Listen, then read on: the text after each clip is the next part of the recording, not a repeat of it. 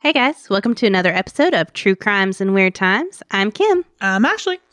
And today I'm telling you the story of the trunk murderess, Winnie Ruth Judd. Now, this is actually a story that was recommended to me by one of our listeners, and it's a crazy one. It's about a woman who killed two people, and then after she's in custody, she escapes not once, not twice, but 7 times. Shut up. Okay, that's going to be good. And I'm going to be talking about missing children. About 600,000 people go missing every year in wildlands, national parks, even right outside their front door. And I'm just going to cover a few stories of children who have done that. Way to make it extra creepy, Ashley. You're welcome, everyone.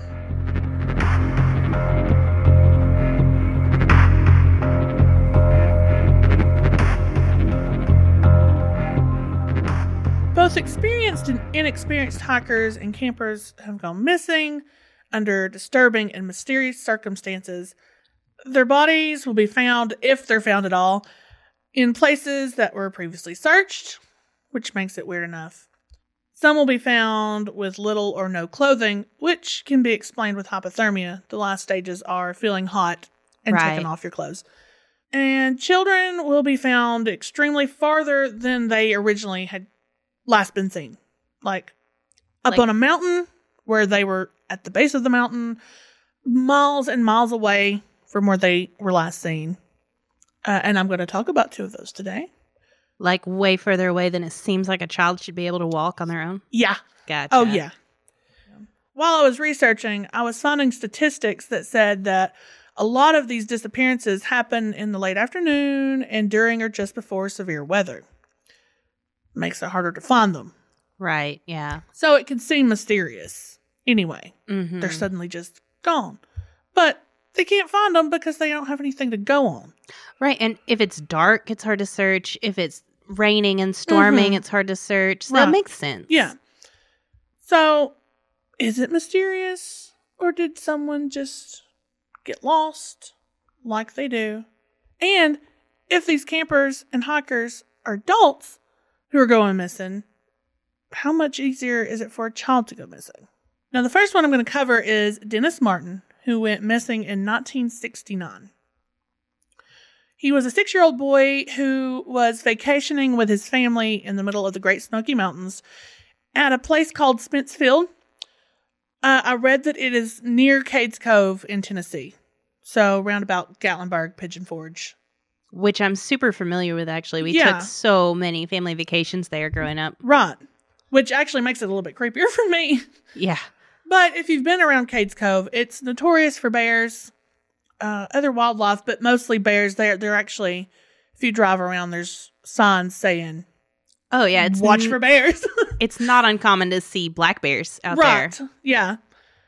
Now, while Dennis's parents were talking to another adult, Dennis, his brother, and 2 other older boys decided it would be a funny prank to go hide behind some bushes and scare their parents.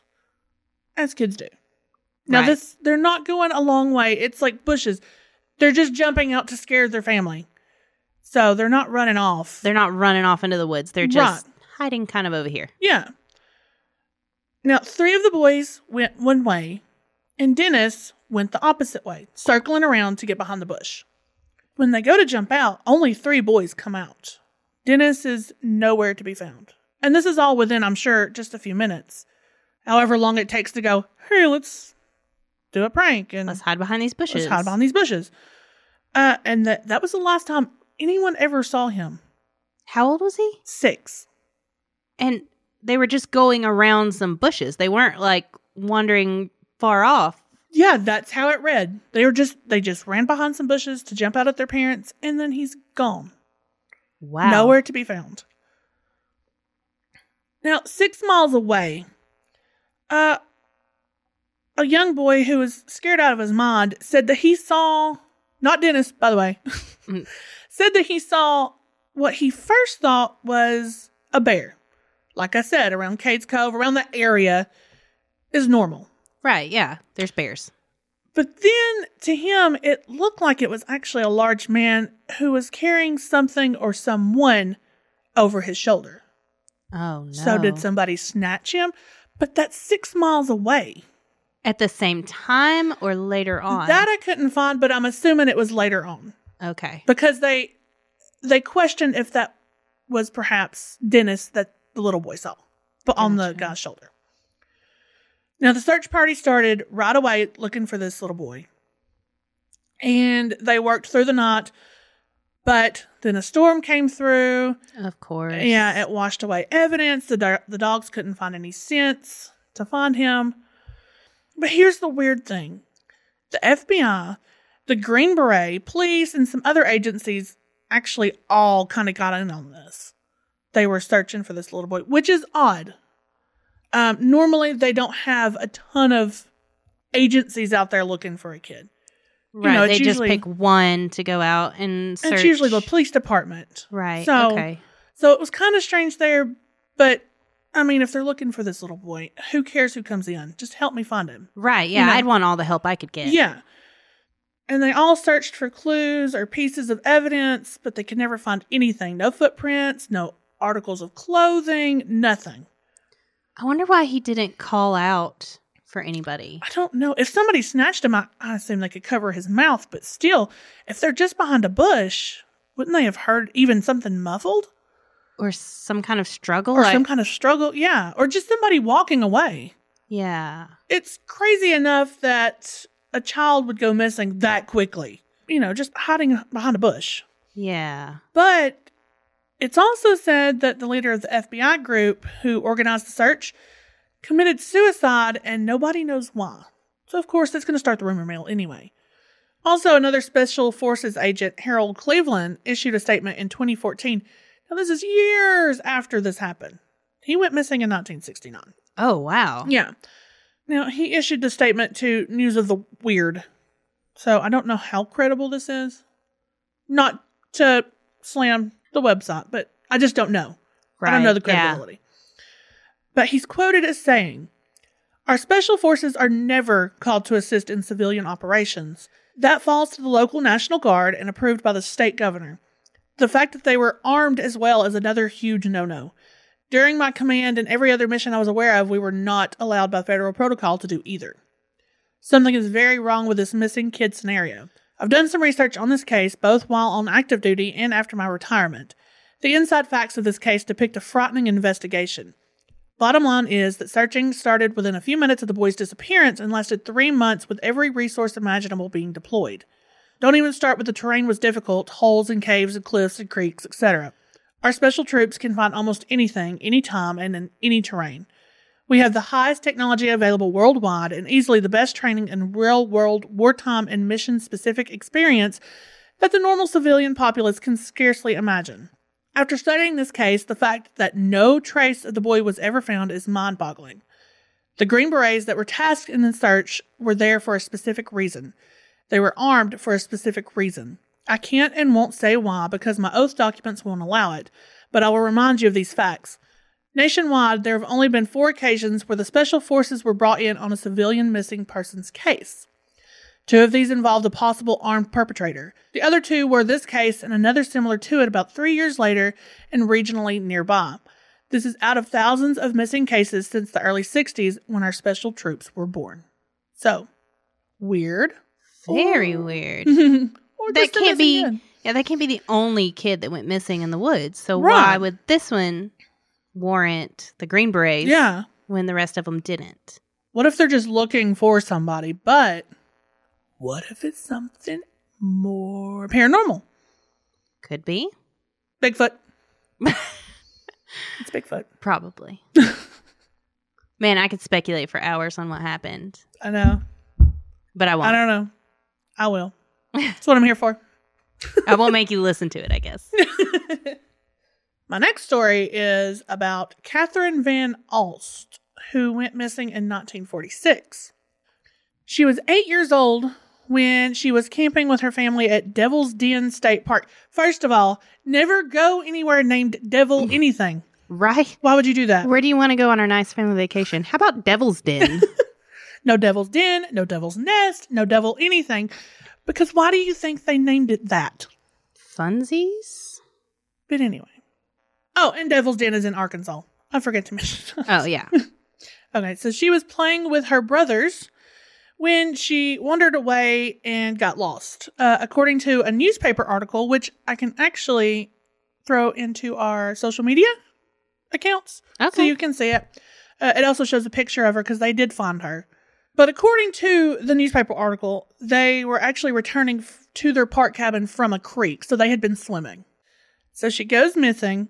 She's missing for 6 days, almost a week. This is just returning to their cabin. Like she's just gone. Were they walking with her? Like, did she I think wander she was off? just kind of lagging behind, and then and she she was just gone. wandered off. Yeah, she just got turned around.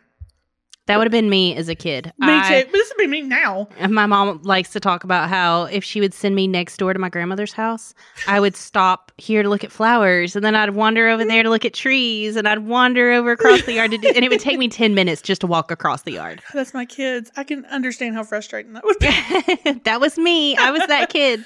I totally do that now, but that's because I use landmarks Oh.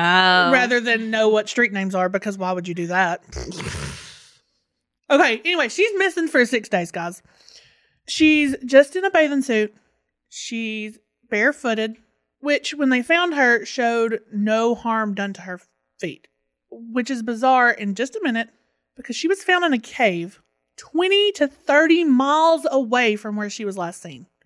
Was she alive? She was alive. They found Really? her alive. Yes, she survived.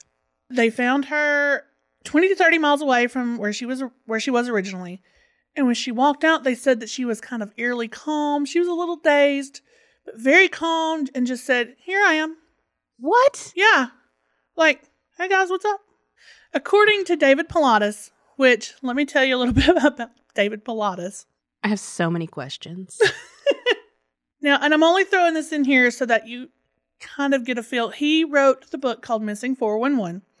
There are 2 documentaries about it. The first one is definitely on Amazon. I watched it not too long ago. There's several books. He writes kind of matter-of-factly, like it's just facts about each missing person. But the reason I laugh is because he was a retired detective who turned cryptozoologist, studied Bigfoot. As one does? Well, yeah. Wrote several books about Bigfoot. But while he's researching national parks, and he starts noticing a lot of people go missing in national parks. I think his take on it is something very strange going on. I don't know if he ties Bigfoot into all of that eventually, but it's more of it's very strange this many people are disappearing and no one's talking about it kind of thing. Well, I mean, people get lost in the woods. It's not like a big Yeah. conspiracy thing. Well, have you ever seen the picture of all the cave systems and then all the missing people? It's kind of I have not. the same. I will link that in the social media. Good idea. Just a little backstory on David Pilatus, because a lot of these are actually mentioned in his Missing 411 books. Sounds like a book I need to get. Yeah. I want to read it, but I definitely watched the documentary, and it's wild. So, according to David Pilatus, I'm digressing a lot, sorry. Catherine only remembered sleeping in a warm, grassy field the first night. Didn't remember anything else after that, except that she found the cave she was in high up in the mountains. She ate berries and drank from pools of water. That's how she survived. Oh my God. When they found her, and it actually, the picture they show in that newspaper article I found, she's like super skinny. This is just 6 I days. bet. Yeah. But that's all she had to eat and drink. It's amazing that she found those things. Yeah. Like, props to her for surviving in that. But like I said, they found her. She's safe. But that's the end of that story. But it's just really weird that she doesn't remember anything else. Her feet were fine, Her feet were fine. but she was barefooted. Yeah, she was barefooted and she had a bathing suit on. She survived for 6 days in a bathing suit. That's crazy. And she walked 20 to 30 miles away. Okay, so lesson here is the first thing I'm going to teach my child is that if you get lost, don't go anywhere. Don't move. Stay where you are. Good luck telling a kid that. Yeah, especially mine. Now, the next story I have is Keith Parkins, and he went missing in 1952. This one is actually in the Missing 411 documentary. I really like the story. It's crazy. Now, on April 10th, Keith Parkins was playing with his brothers at his grandparents' cattle ranch. Now, this cattle ranch is ginormous. It's just out in the middle of farmland. So it's just a lot of acreage. A farm. A farm, if you will. Now, they had gone out to see a new calf that had been born. And Most calves are born. That's rude. Well, this calf was specifically born. It was the most born. Their mom, Edna, had called them in for lunch, and his brothers ran in, left Keith behind. He's 2 years old, but now this is at home, so I can kind of, but still, how do you run off and leave your 2-year-old brother out there? That's a toddler. My son is 2 years old, and I wouldn't leave him outside for any period of time. I wouldn't have let him go outside by himself anyway. Yeah. This area was like still had snow. It was cold. But I'm not here to slam a parent. But That's also, it was, what, the 60s? Yeah, it was 52. 50. So, I mean. That's pretty normal. Yeah. Go outside, kids. Get out of my hair. Get out of here. So Keith stayed behind. He was playing around the barn on the property. Edna asked, hey, where's Keith? And they're like, but he went behind the barn to play. So she goes up there to try to find him. But he was nowhere to be found. Now, I don't know the time frame in which all of this happened. Again, I'm just assuming it's, hey, kids, lunch is ready. They run in. She turned around, putting stuff on the table, and then like, oh, hey, where's Keith? Oh, he's outside by the barn. So she goes up there. So not a lot of time. It's not super concerning yet, either. Right. It's just like, oh, okay, I'll go out there and get him. Mm-hmm. Like, it doesn't seem like a huge time frame. But she can't find him. He's gone. So, of course, immediately she calls the police. They begin a search. They started within speaking distance of each other, the people in the search, and then they spread out. So they're at the home, and then they go outwards. They just fan. Yeah. Eventually, there were about 200 people helping in the search. They went throughout the night into the next morning and really couldn't find anything. The only thing they could find was about 3 miles out, there were footprints that walked through a herd of cattle. So he had walked through there. And then after that, they didn't find any other evidence. Now, this is already 3 miles out. But this is where he lives, right? This is his grandparents' house. Oh, They're okay. visiting grandparents. So he's not as familiar with the area. Right. Now, at 7 a.m. the next morning, a searcher found the body of the 2-year-old. He was face down in the snow. His hat and his coat was next to the body. Oh. Then they realized he's still alive. Yeah. Now, his body was stiff from the cold. He couldn't move. I mean, he's cold. Yeah. It's snowy. He had some scratches on his face. His clothes were ripped. His mother says that it looks like he had maybe tried to crawl through some barbed wire. Maybe some briars, And he was flown to a nearby hospital, made a full recovery. Now, he goes missing at around 12 p.m., lunchtime. Mm-hmm. He's found at 7 a.m. the next day. That's 19 hours that he's been missing. Wow. And he just, I assume, walks 12 miles from where he was last seen at night. Wow. Now, the documentary, they actually interview Keith. He's an older man now. He still had the clothes from that day. Like, his mom saved them, and he kept them. That's a little weird. It is, well, I figure it's kind of a big... Yeah, I mean... It's a big event in one's life. But it was just cute because it was so small. But this is from the time we lost you and you almost died. This is the time I wasn't watching you and you ran away. But he says he can't remember anything from that day. But he was 2. Oh, yeah. How much do you remember? But it's just odd that he survived something like that, really. In the snow, he's 2 years old, 12 miles. Like, that is so far for kids a kid. get away, but 12 miles? That's far for me. Yeah, I know. Yeah, you're lucky if you see me walk a mile. Yeah. Now, this last one, the name of the child wasn't given. There's actually an interview with Coast to Coast AM, which was my favorite ever growing up. I love listening to that like 2 a.m. and it would freak me out. I couldn't go to bed. Never listened to it. Really? It's an old radio show, and they do interviews, and they talk about weird things and aliens, UFOs, et cetera, whatever. Oh, the original podcast? The original podcasts. Now, this little boy, John Doe, we'll call him John, he went missing in 2010. Oh, that's not that long ago. No. He was 3 years old. He went missing, but don't worry, he was also found. Thank you for letting me know ahead of time. Yeah. I I wanted to leave the last one in there, but then I've been really worried. Yeah. During a trip near Mount Shasta? Shasta? Oh, God, guys, please don't yell at me. It's in California. He was last seen at a fly fishing river. I don't know what he was doing. Maybe he was swimming. Maybe he was fishing. Oh, yeah. He was 3. Maybe he was just hanging out with his family. But then he just vanishes for 5 hours. He was found dazed, but unharmed, and he was found in a grove of trees. Now, when they asked him, hey, what happened? He kind of told them a weird story.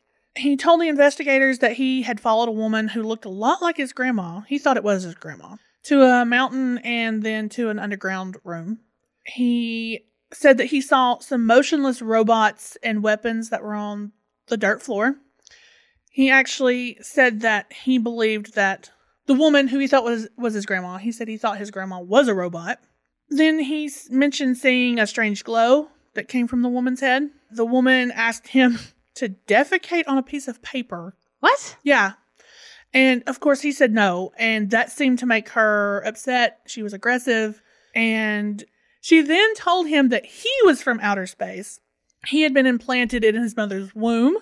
And then she would just said, hey, why don't you go out there and just wait in the trees till you're found? Okay. Yeah.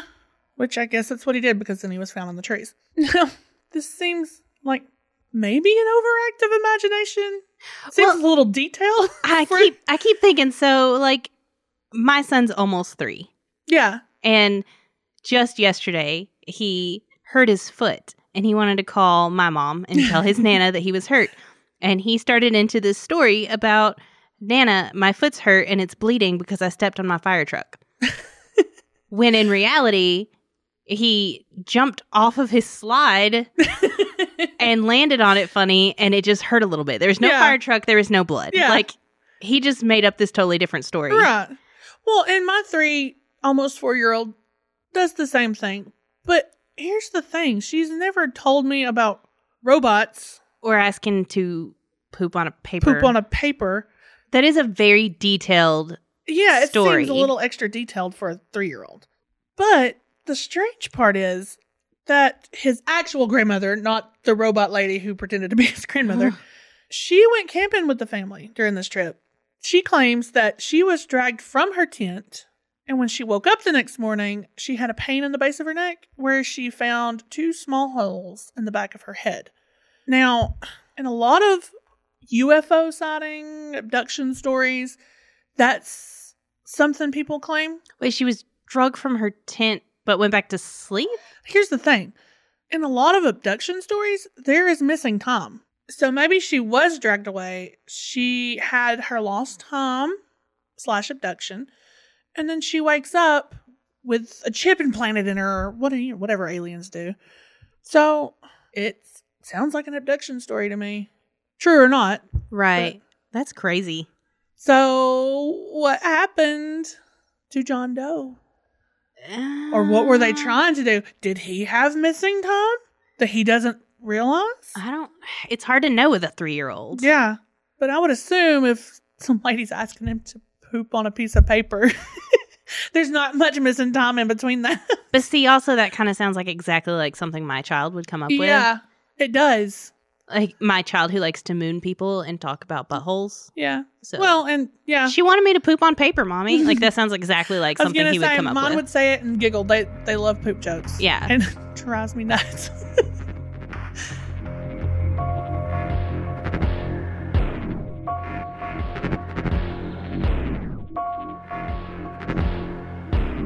Winnie Ruth McKinnell, who went by Ruth, was born January 29th, 1905 in Oxford, Indiana, to Reverend H.J. McKinnell and his wife, Carrie McKinnell. At 17 years old, she married Dr. William C. Judd, who was actually 22 years older than her. He was a World War I vet, and he had a drug habit. Cool. He had apparently been injured during the war and got addicted to morphine. Okay, that makes sense. So it was an ongoing problem after that.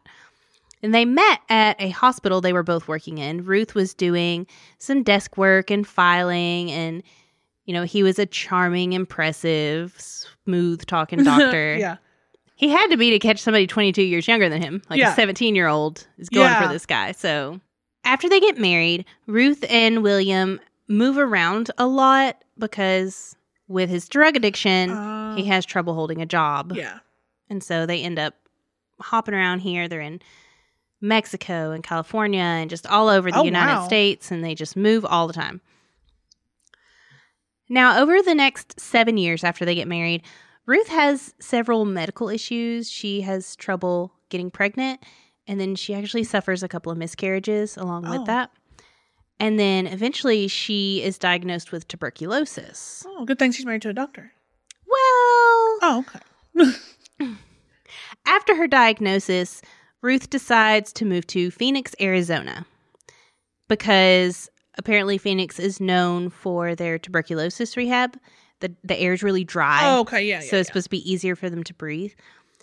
And now this is in 1930. She's been married to her husband for 7 years, and she decides to go by herself. Huh. Okay. So she's going to move to Arizona, and William is going to stay in Mexico, which is where he was at the time. Okay. They do keep in contact, though. I mean, they're not just separating and ending the marriage. Yeah. They write letters and they talk and stuff like that. Okay. Now, once she gets to Arizona, she found a job there working as a governess to a very wealthy family. And while working here, she meets Happy Jack Halloran. Halloran? What a Halloran. name. Halloran? Halloran. Halloran. It's probably Halloran. Should have looked that up first. I'm sorry, guys. Eh. It's a weird name. Well, his name was Jack Halloran, but his nickname was Happy Jack. That sounds like a serial killer name. I'm sorry. Well, yeah, kind of. Gave it away, folks. Sorry. He was a very successful 44-year-old businessman. He worked in the lumber industry. And he had, friends in high places, political circles, stuff like that. Oh, nice. He was also married, Oh, nice. but he had a reputation for sleeping around, being a player. Oh, Jack. So Ruth is now 25 years old, and she's been married to a drug addict for 7 years. She's moved across the country by herself. She's got tuberculosis. And here's this charming, friendly, flirty man showing her attention. Well, So I get it. naturally, the two start an affair. Yeah. After a few months at this job, Ruth gets a new job as a secretary at a local clinic. And this is where she meets 32-year-old Agnes Ann Leroy, who is working as an x-ray technician. And she also meets Agnes's 24-year-old roommate, Hedvig Samuelson.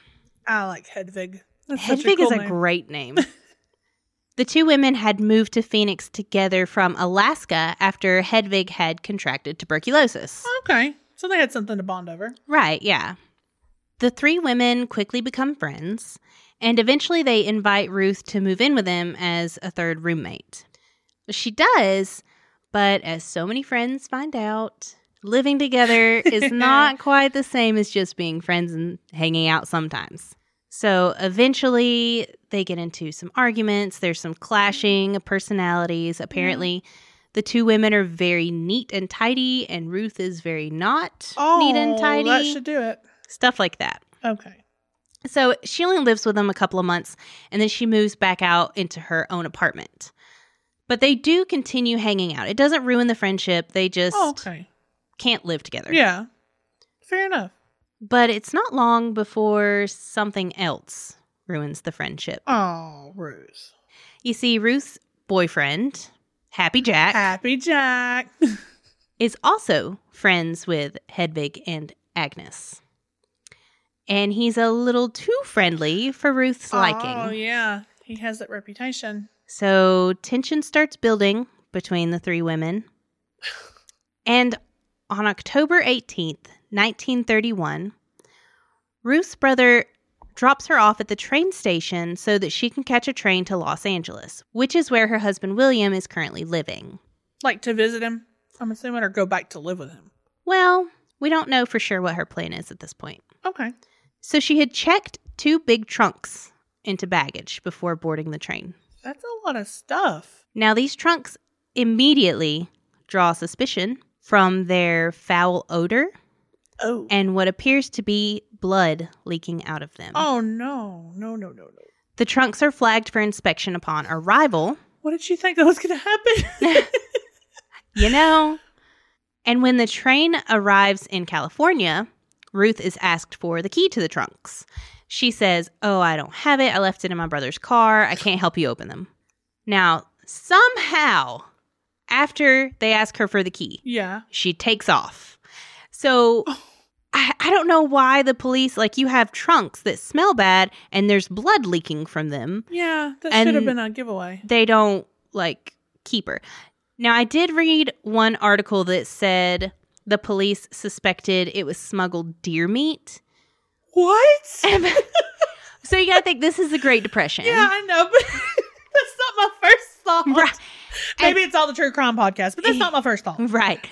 So apparently it was kind of common for this to happen, for people to try and smuggle deer meat places. Okay. So maybe they were just like, oh, she's smuggling some stuff she shouldn't have. It's just meat.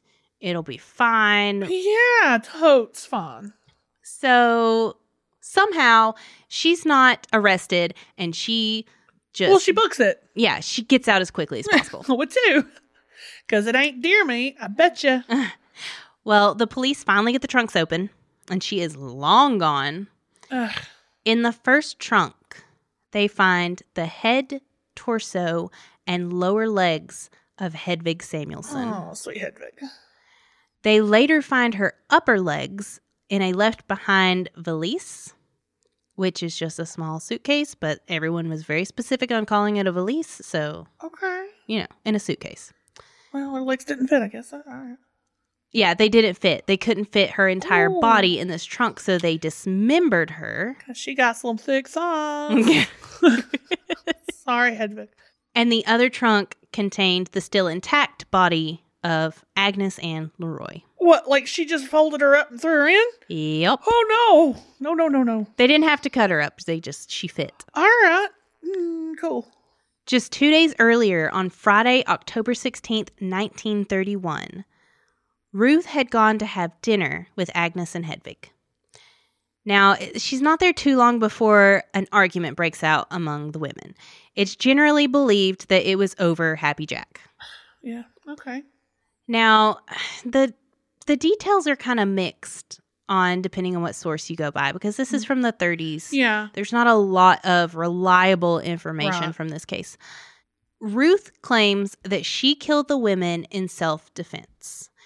They were threatening her with a gun. She was in the kitchen, and one of the women came up at her with the gun. She tries to grab a knife, somehow ends up with her own gun or gets the gun away from her. The details are just very foggy, but she does get shot in the hand. Ruth is shot in her left hand.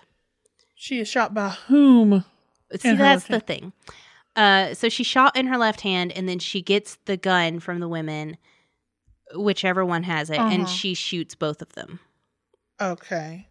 After the women died, Ruth stuffs Agnes into a trunk, and when Hedvig won't fit in the other trunk, she cuts her up Yeah. to make her fit. Yep, get it. Got it. Okay. Now, prosecutors in the case insist that she had an accomplice, and eventually they arrest Happy Jack, and they charge him as an accomplice. However, eventually he's completely exonerated and released. Men get everything. But, personally, I totally think he was the one to come and help her, because dismembering and loading dead bodies is a lot of work, and Ruth is a very small lady. Okay. I cannot imagine she did that on her own. But why would he get... He's just flirting with them, right? Like... Well, it's a little unclear. It seems as though he was just kind of flirting, talking to them. Right. But the women were also, after him. They were not just being flirted with. They were actively flirting back with him. So it was a really teenage-esque love triangle. Yeah, no kidding.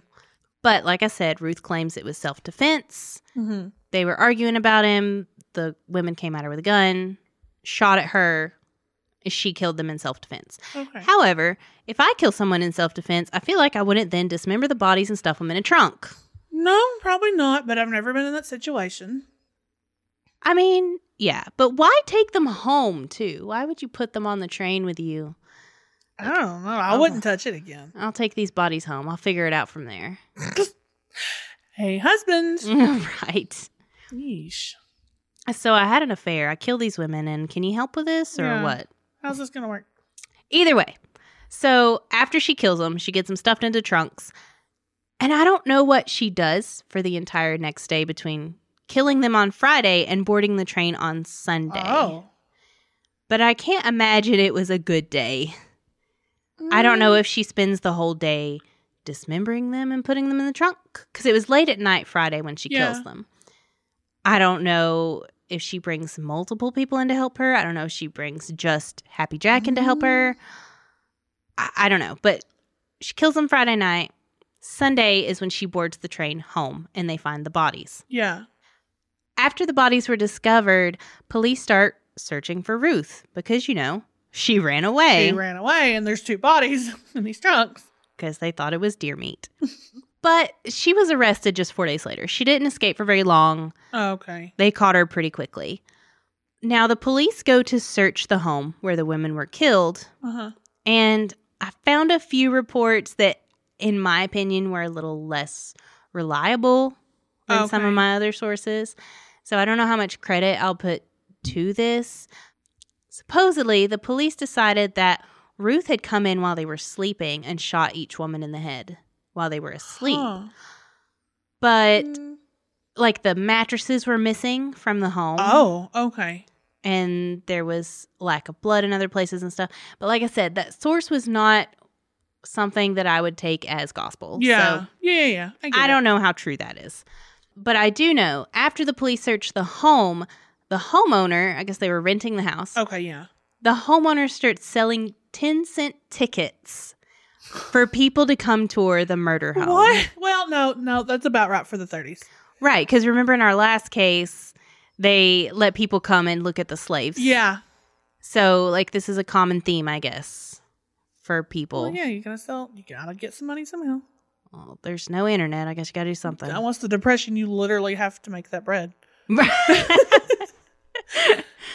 And I mean, immediately, the police come search the house, and the next day, the homeowner's like, tickets, Oh my come God. see the murder house.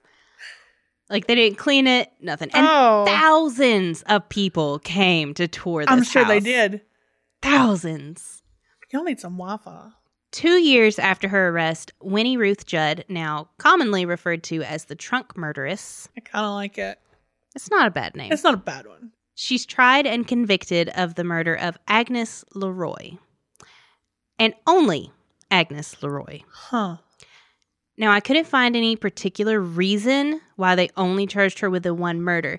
Personally, I suspect that it was because that meant they didn't have to talk about the dismemberment of Hedvig. But wouldn't that give Because her a bigger sentence? that could cast doubt on whether she actually killed them. Because how would this small woman dismember this body all by herself? Yeah. So if they just get it. leave that case, that murder out, it's a much more surefire conviction. Yeah. I feel like. I No. could be totally wrong. No, I'm that not a makes lawyer. sense. I picture Chicago right now. That makes sense. So, and then like I said, Happy Jack was sent to his pretrial hearing. Yeah. And that's when they dropped all the charges. And they actually brought Ruth in to testify. Mm-hmm. And she straight up tells them, yeah, I killed them in self-defense and he cut them up and put them in trunks for me. Oh. And, but the jury's like, nah, they're fine. He's fine. Their actual logic was that the prosecution's story changed so much and so often about what actually happened when it comes to Ruth that they could not reliably charge him with this because the prosecution didn't even know what they were charging Ruth with half the time. Yeah. They can't So- trust her word. They can't say that the police's narrative is right this time when they've changed it so many times. Yep. That makes sense. So that's why he's released. So after the trial, Ruth is sentenced to death by hanging because that was still a thing in the yeah. 30s. However, Just a few days before she's scheduled to be hanged, Ruth was put through a sanity hearing. Her defense in the trial was insanity. What? And she is declared insane. See, they don't even use her self-defense argument in trial. They just say she's crazy. Come on, Ruthie. But she is declared insane. She's sent to the Arizona State Asylum, which was the only one in the state at the time. Oh, my God. Anyway. Now, this is not the end of the story. Really? Between 1933 and 1936, Ruth escaped from the hospital 6 times. Now, it's usually not for very long. I found, like, the detailed each escape, what she did. But, I mean, a couple of them, she comes back on her own. I mean, she goes out for a little while and she comes back. Oh, okay. But in one instance, she makes it all the way to Yuma, Arizona before she's caught. And that's almost 200 miles away. And she's caught and brought back. And there's one time she escapes right before Christmas for a couple of days and comes back. Well, yeah, it's Christmas. How dare they? Right. Then in October of 1963, she escapes for her 7th and final time. That's like 30 years later. So how old is she? At this point, she's 58 years old. Which is not that old, but still. Yeah. Wow. And she makes her way to California. She takes on the name Marion Lane. Mm-hmm. And she even gets a job as a live-in maid for this super rich family in San Francisco. Holy cow. Okay. However, after 6.5 years living life as Marion Lane, she's discovered. They figure out who she is, and they take her back to the asylum. That shouldn't have even been a thing. They should have just sent her to jail and been done with it. Well, Ruth later claims that she escaped so many times because she had befriended a nurse who had given her a key. And she kept it hidden near one of the doors. Like, she didn't keep it on her. She hid it near a door so she could just be like, I think I'll leave today. It looks like I need to go out to dinner. Right. Now, that was for the 3-year span when she escaped 6 times. I don't know if that's how she got out again in 63. Like you said, that's 30 years later. So maybe she had a key still. Holy cow. But I also read several reports that she was not a typical patient. She was very aware. She was very not insane. Yeah, because she wasn't insane. And she would help with the other patients. She'd help give them baths. She'd do crafting and like classes. She was working at She was basically a nurse there. Oh my God. Which is probably how she befriended one and got a key. Yeah, that makes sense. Okay. So she's sent back to the asylum, and when she gets back, she's just like, look, I got to get out of here.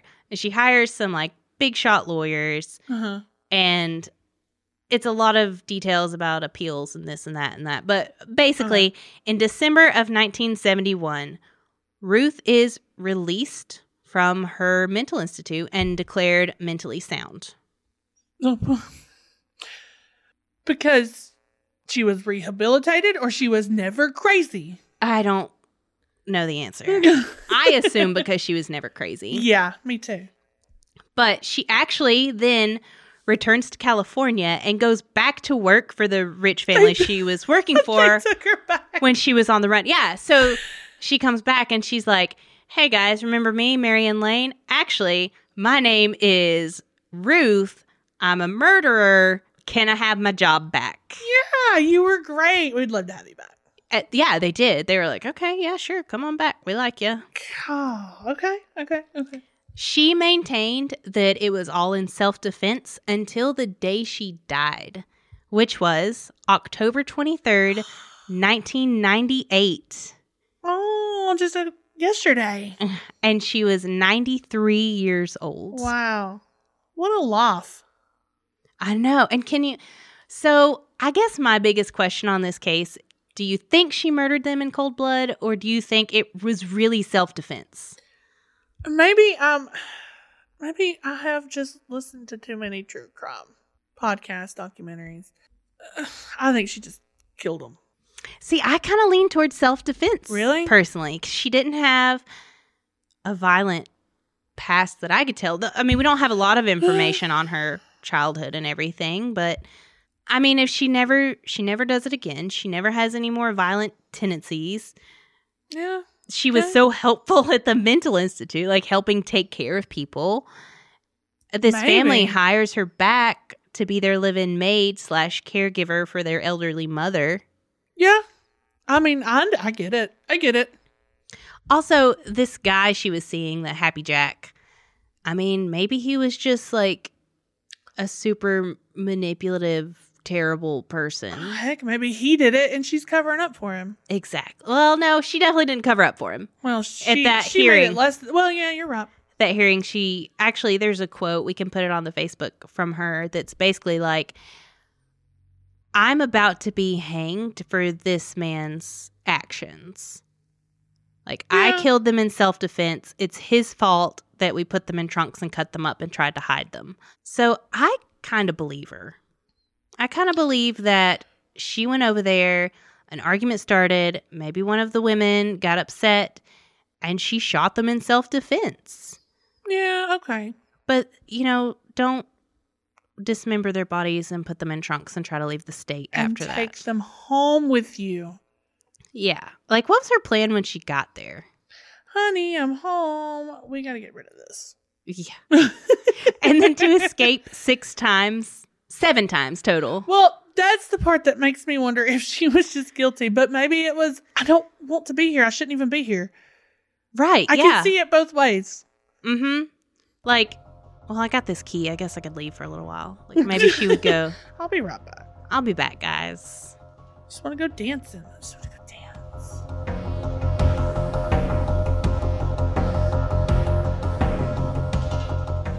Thanks for listening. Like us on Facebook at True Crimes and Weird Times Podcast. Follow us on Instagram at True Crimes Weird Times. Email us your stories at truecrimesweirdtimes@gmail.com. And if you enjoyed the show, make sure to subscribe and leave a review. Bye.